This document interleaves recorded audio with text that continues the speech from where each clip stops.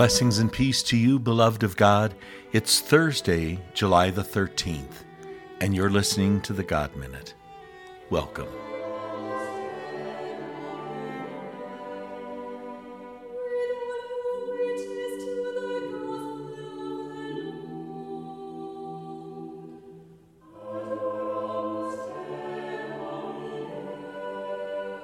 Let us begin as we do all things in the name of the Father, and of the Son, and of the Holy Spirit. Amen. O Lord, open my lips, And my mouth shall declare your praise. Psalm 36, Love and the World. The standard of love is a high one. We all rebel and some are clueless. They are not just or truthful. They spend their time plotting to get ahead.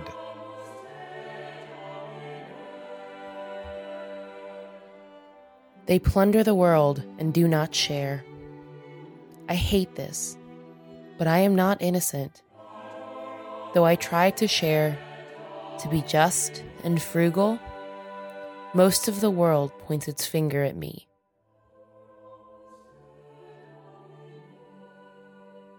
Your love encompasses us all, strong like the mountains, deep like the sea. You give the priceless gift of life. We take refuge in the shadow of your wings, Lord. We feast on the good things of the Spirit and see our aching world through your soft light. Help us to find this happy place, to be true of heart and not so proud. Help us to live well and fairly, unseduced by the wickedness around us. Glory be to the Father, to the Son, and to the Holy Spirit. As it was in the beginning, is now, and will be forever. Amen.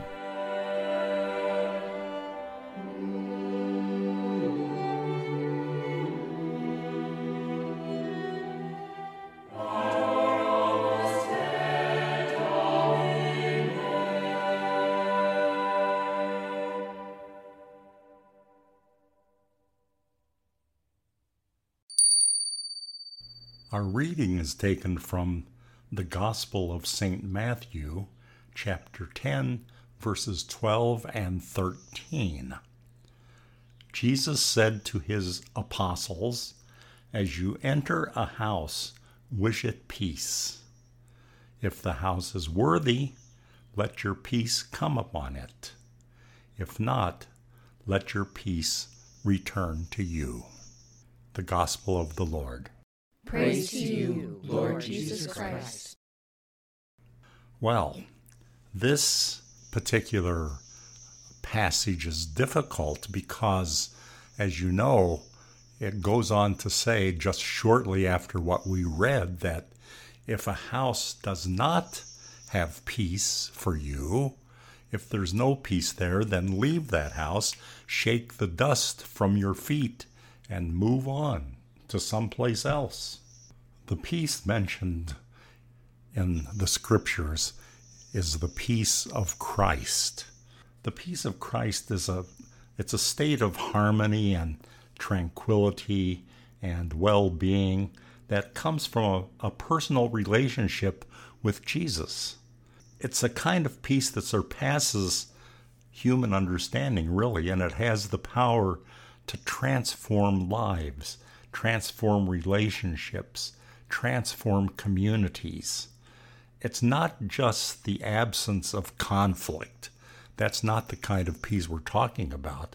It's the sense of wholeness and security and contentment that is grounded in the knowledge of God's love and his presence.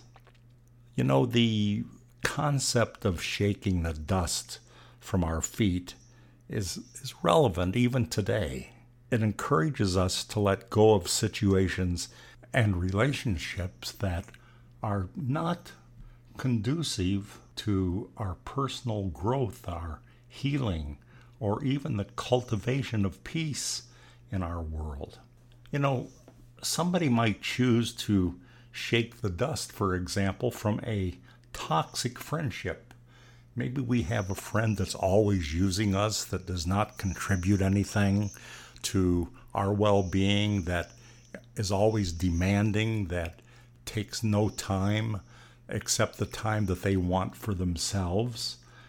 This toxic friendship is something that we do not need in our lives, and it's time to shake the dust.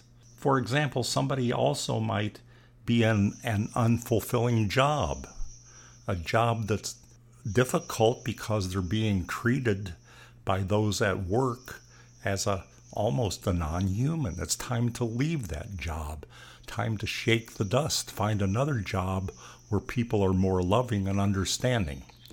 Probably one of the most difficult things that I've ever run across is when there is conflict in a family. One member is estranged from another member. Maybe a mother or father is estranged from their son or daughter. Maybe they haven't spoken for years. That really hurts me. I hate to see that. You know, people that should be so close and so loving don't even speak with each other. I had a man one time, several years ago, came and see me, a very wealthy man, by the way. His son had left and was living on the streets. It killed him almost because he loved this son. In fact, he flew to try to find him several times, and he did. He found him. He begged with him to give up his life on the streets, to give up his drug use, his drinking, and come home because everybody loved him. But the son refused to do that. And it was so painful for this man that came to visit. But you know what I told him? I said, this is the life that he wants. He knows what you want. It's time to shake the dust.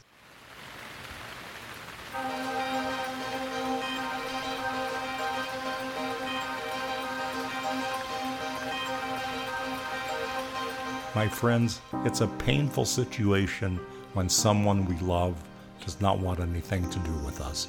But shake the dust, let them live their own life, and keep in touch as best you can. Maybe with God's will and God's peace, they'll return.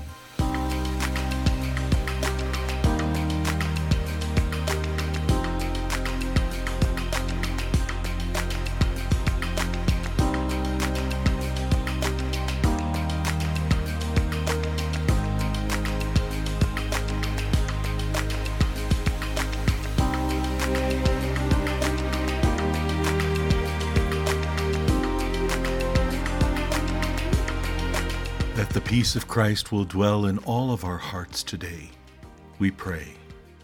Our Father, who art in heaven, hallowed be thy name. Thy kingdom come, thy will be done, on earth as it is in heaven. Give us this day our daily bread, and forgive us our trespasses, as we forgive those who trespass against us. And lead us not into temptation, but deliver us from evil. Amen. Let us pray.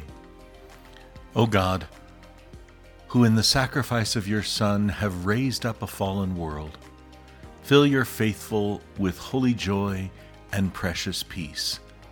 For on those you have rescued from the slavery of sin, bestow eternal gladness through Christ our Lord. Amen. The Lord be with you. And with your spirit. May Almighty God bless you, the Father, the Son, and the Holy Spirit. Amen.